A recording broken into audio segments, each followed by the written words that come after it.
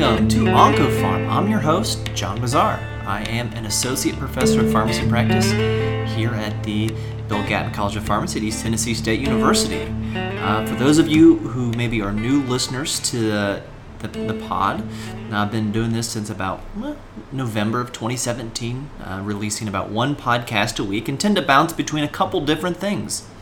One would be new drug approvals. The other would be updates in oncology pharmacy, so new information that comes out to try and get that out to listeners as rapidly as possible.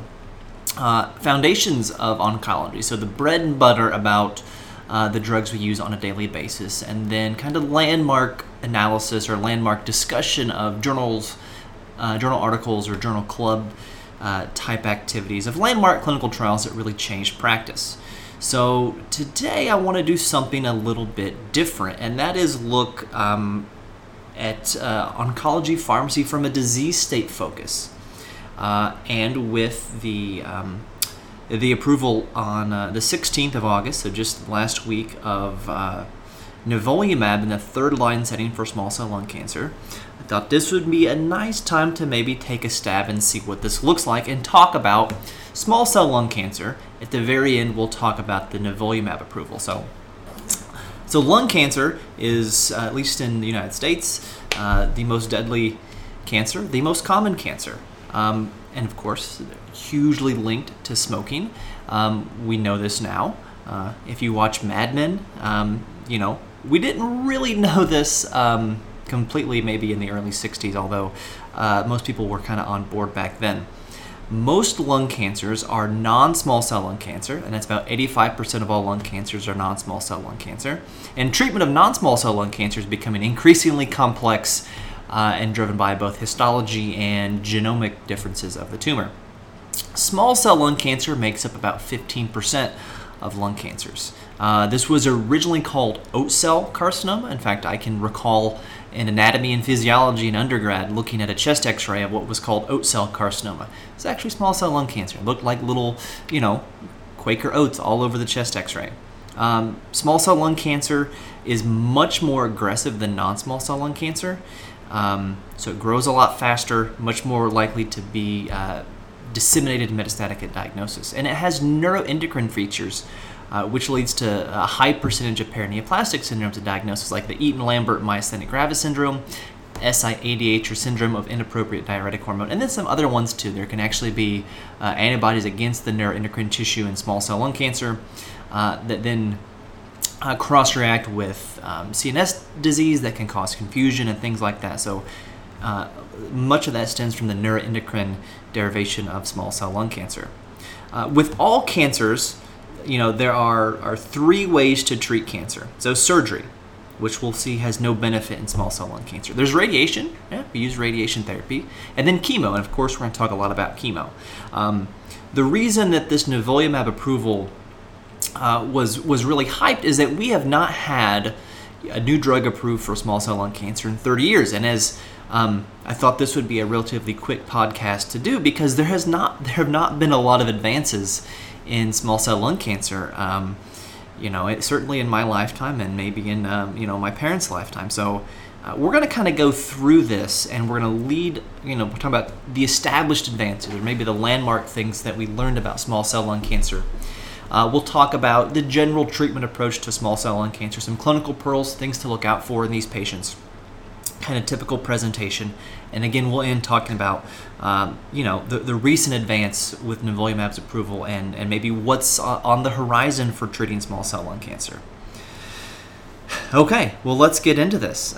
So in 1942, nitrogen mustard was used for small cell lung cancer. And I'm taking most of this stuff. There's a great review article written by Haddenden and Perry in 2011 in Clinical Lung Cancer, which I'll tweet out, and you guys can find that.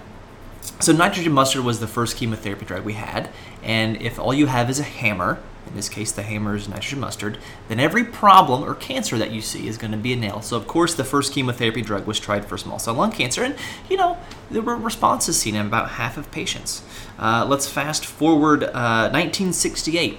We see something that at the time may not have been that important, but now is huge, and that is the staging system is very different for small cell lung cancer than any other cancers. For most solid tumors, you're going to do a T-N-M staging based on tumor nodal status, plus or minus distant metastases. So T for tumor, N for nodes, M for mets.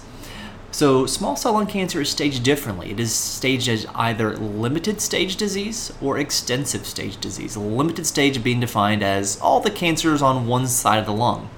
Not necessarily because that means it hasn't spread, although that's probably true and hopefully true, but because all the disease can be safely irradiated in one radiation field. As we'll see, that's really important. So that came in 1968 from a Veteran Affairs study group. In 1969, the English Medical Research Council, publishing in Lancet with Miller as the lead author, shows that radiation therapy is superior to surgery in the treatment of small cell lung cancer. The 5-year overall survival rate was paltry, 4% for radiation versus 1% for surgery. And that 1%, that one patient that was alive 5 years later that was randomized to the surgery group did not get surgery because the patient couldn't breathe very well and was not a candidate for surgery and actually got radiation. So all the people who were, quote, cured or alive 5 years later had radiation. And this really, should have put the nail in the coffin of using radiation for small cell. It is so aggressive that it is not a local disease. It is a systemic disease, or at least a locally advanced disease, at best case scenario at diagnosis. So if that wasn't the final nail in the coffin, this was in 1973, a landmark study by Matthews, published in Cancer and Chemotherapy Research. They looked at patients who happened to die within 30 days of, quote, curative surgery for small cell lung cancer. So these patients get diagnosed with small cell lung cancer, they go in, they have a lobectomy or a pneumonectomy, whatever it may be, and then they're considered no Adam's disease cured. And then for whatever reason, they died 30 days later. Upon autopsy, these patients had signs of metastatic disease in most cases, kind of confirming the suspicion that this is a systemic disease that is often widely and diffusely spread and or metastatic at diagnosis, which that sets the stage, now that we know that radiation is better, we know that chemotherapy has a role, to combine chemo and radiation. In 1973 or 1979, we see that cyclophosphamide plus radiation is better than radiation alone in limited stage disease. By the 1980s, kind of the current standard regimen of etoposide and cisplatin enters the treatment paradigm. By 1987, we see that chemo and radiation is better than chemo alone. As far as the chemotherapy regimens, one of the early regimens, multi-drug regimens, was CAVE. So this was cyclophosphamide, C, doxorubicin is the A, for brand name adriamycin, and then vincristine, CAVE. And that was compared to EP by Roth and Johnson and Einhorn in 1992, published in the Journal of Clinical Oncology. And overall response rates for CAVE were 51% compared to 61% for EP. So 51 versus 61. That wasn't statistically significant, although EP numerically was higher. And then the median overall survival was 8.3 versus 8.6 months. No difference. So 3 drugs versus 2 drugs, and the EP 2 drugs was just as good. Sundstrom and colleagues in 2002, writing in the Journal of Clinical Oncology for the Norwegian Lung Cancer Group. Little sidebar here.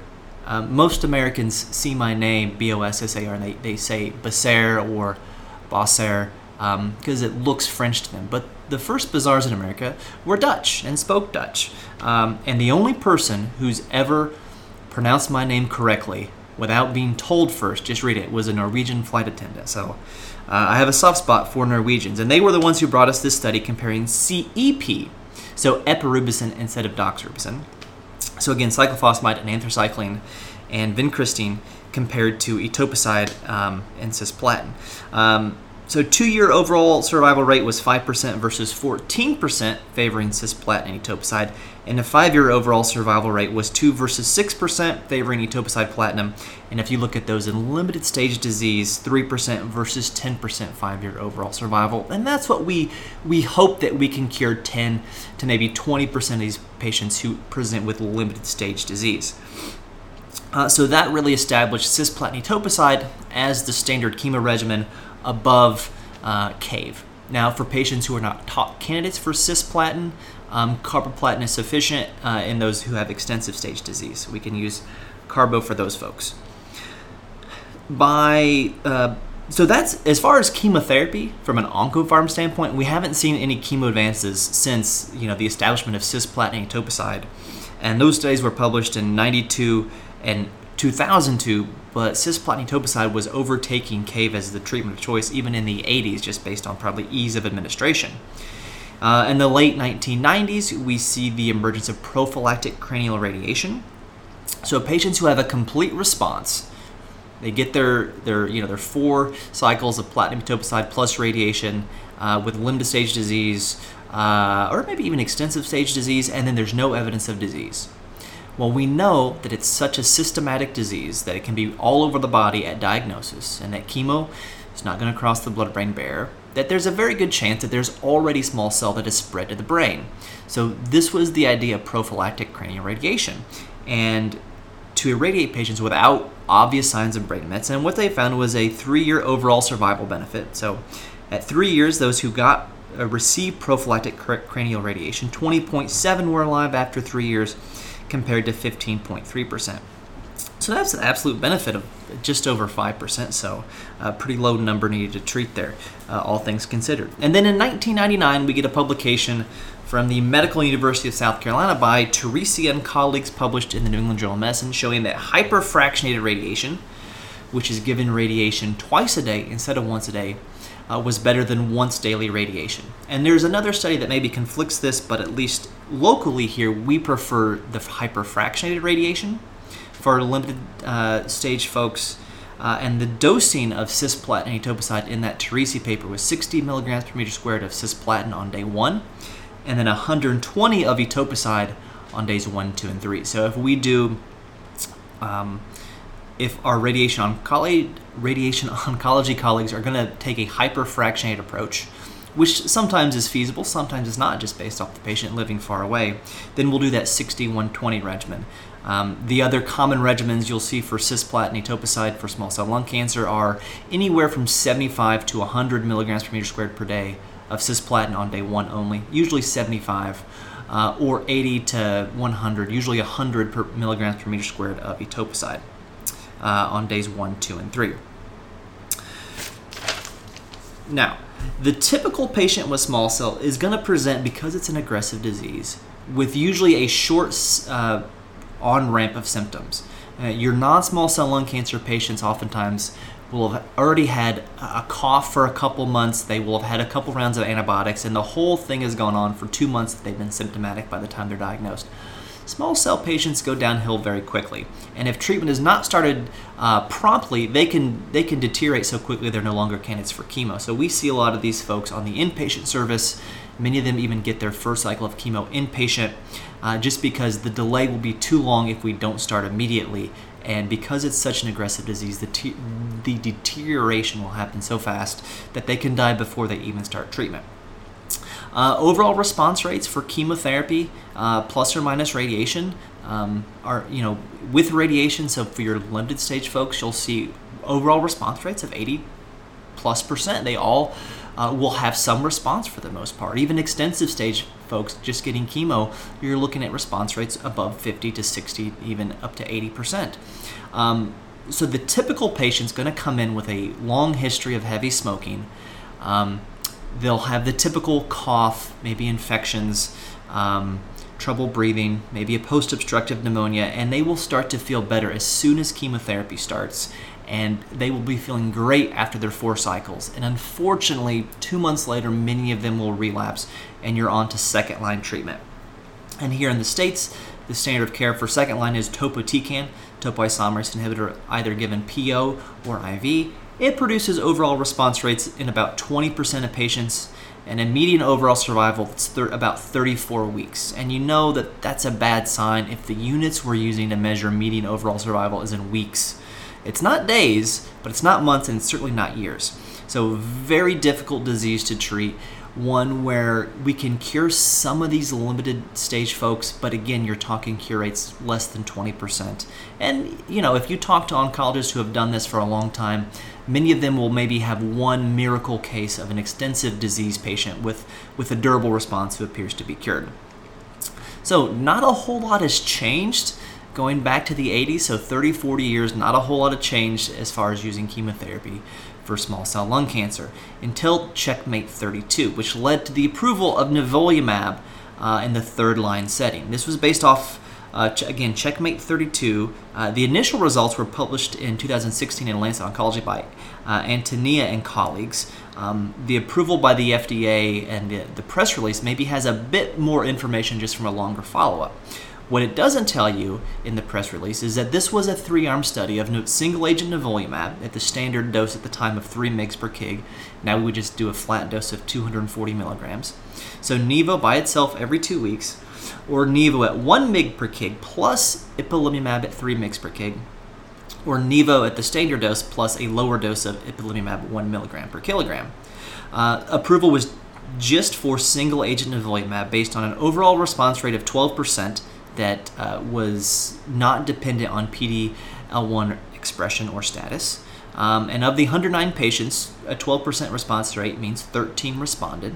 Of those 13, 10 had a response that lasted for 6 months or more.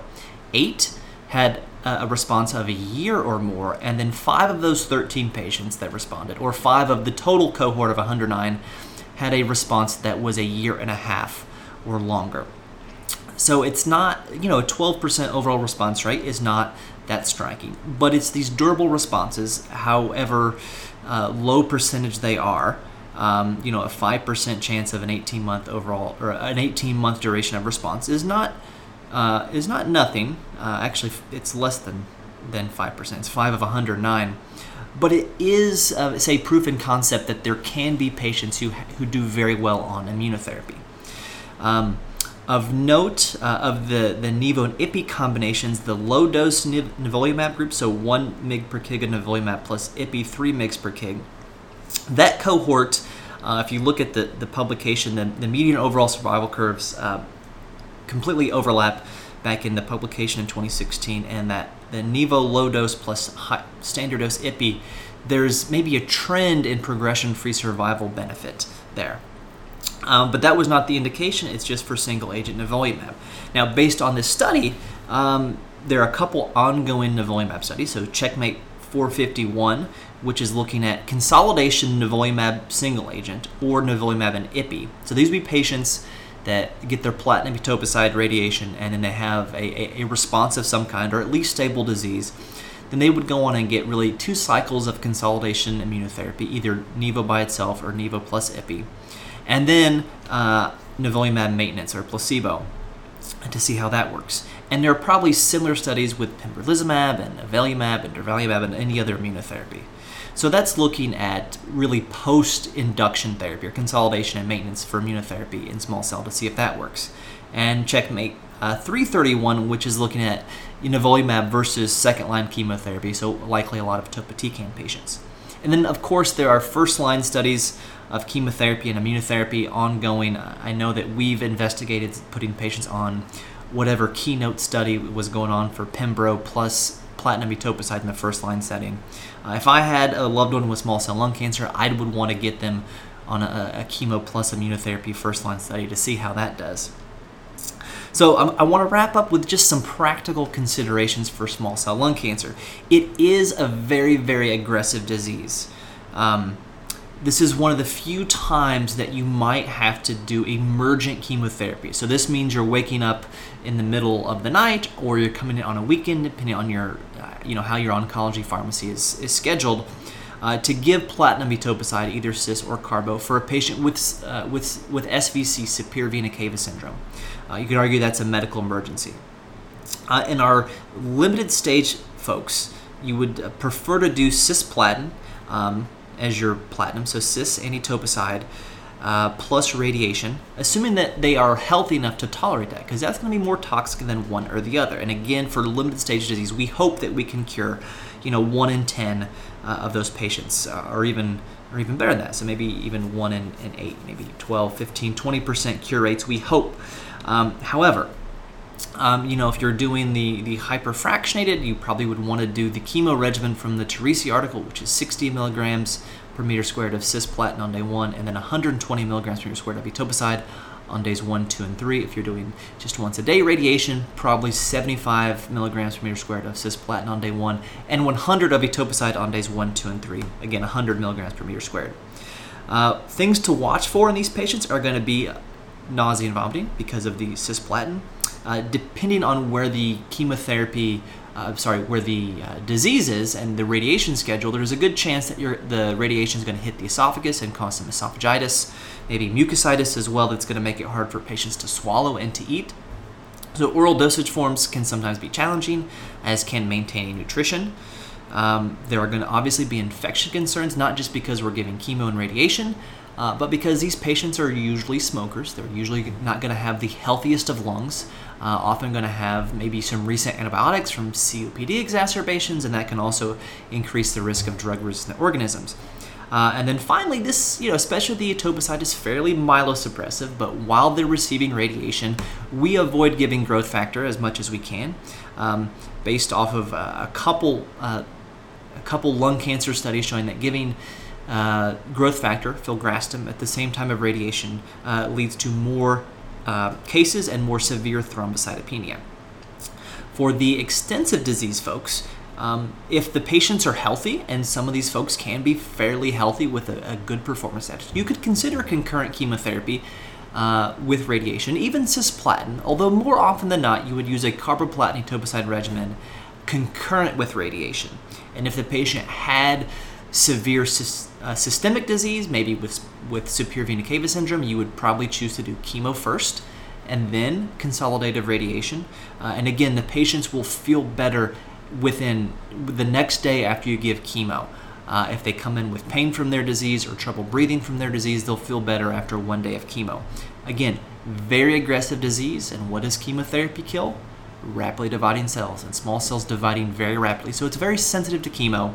But then again, unfortunately, because it is so aggressive, often we cannot kill it all, and we do have those relapses. Many of these patients are not going to be fit with extensive stage disease for concurrent chemoradiation, and they'll come in with significant breathing problems. And again, long-term smokers, long-term lung damage. So in those patients, they can be fairly hypoxic and on a lot of oxygen. In those patients, it makes more sense to do radiation first, and then as they improve, consider adding chemo as they can tolerate it later on in the treatment course. So I hope you enjoyed that. That's the the established advances in small cell, and then unfortunately just the single recent advance. It is a challenging disease to treat, but one that we encounter quite a bit here in mid-Appalachia. Thank you all for listening. Find us on iTunes, rate, review us, tell us what you like about the podcast, what you'd like to hear more about. I'm interested if you enjoy this format and want to learn more about the disease states and how the oncology pharmacy fits into those disease states. You can follow me on Twitter at PharmDietzNib. You can follow the podcast at OncoPharmPod. Thanks for listening, and as always, I hope to see you all a little further down the road.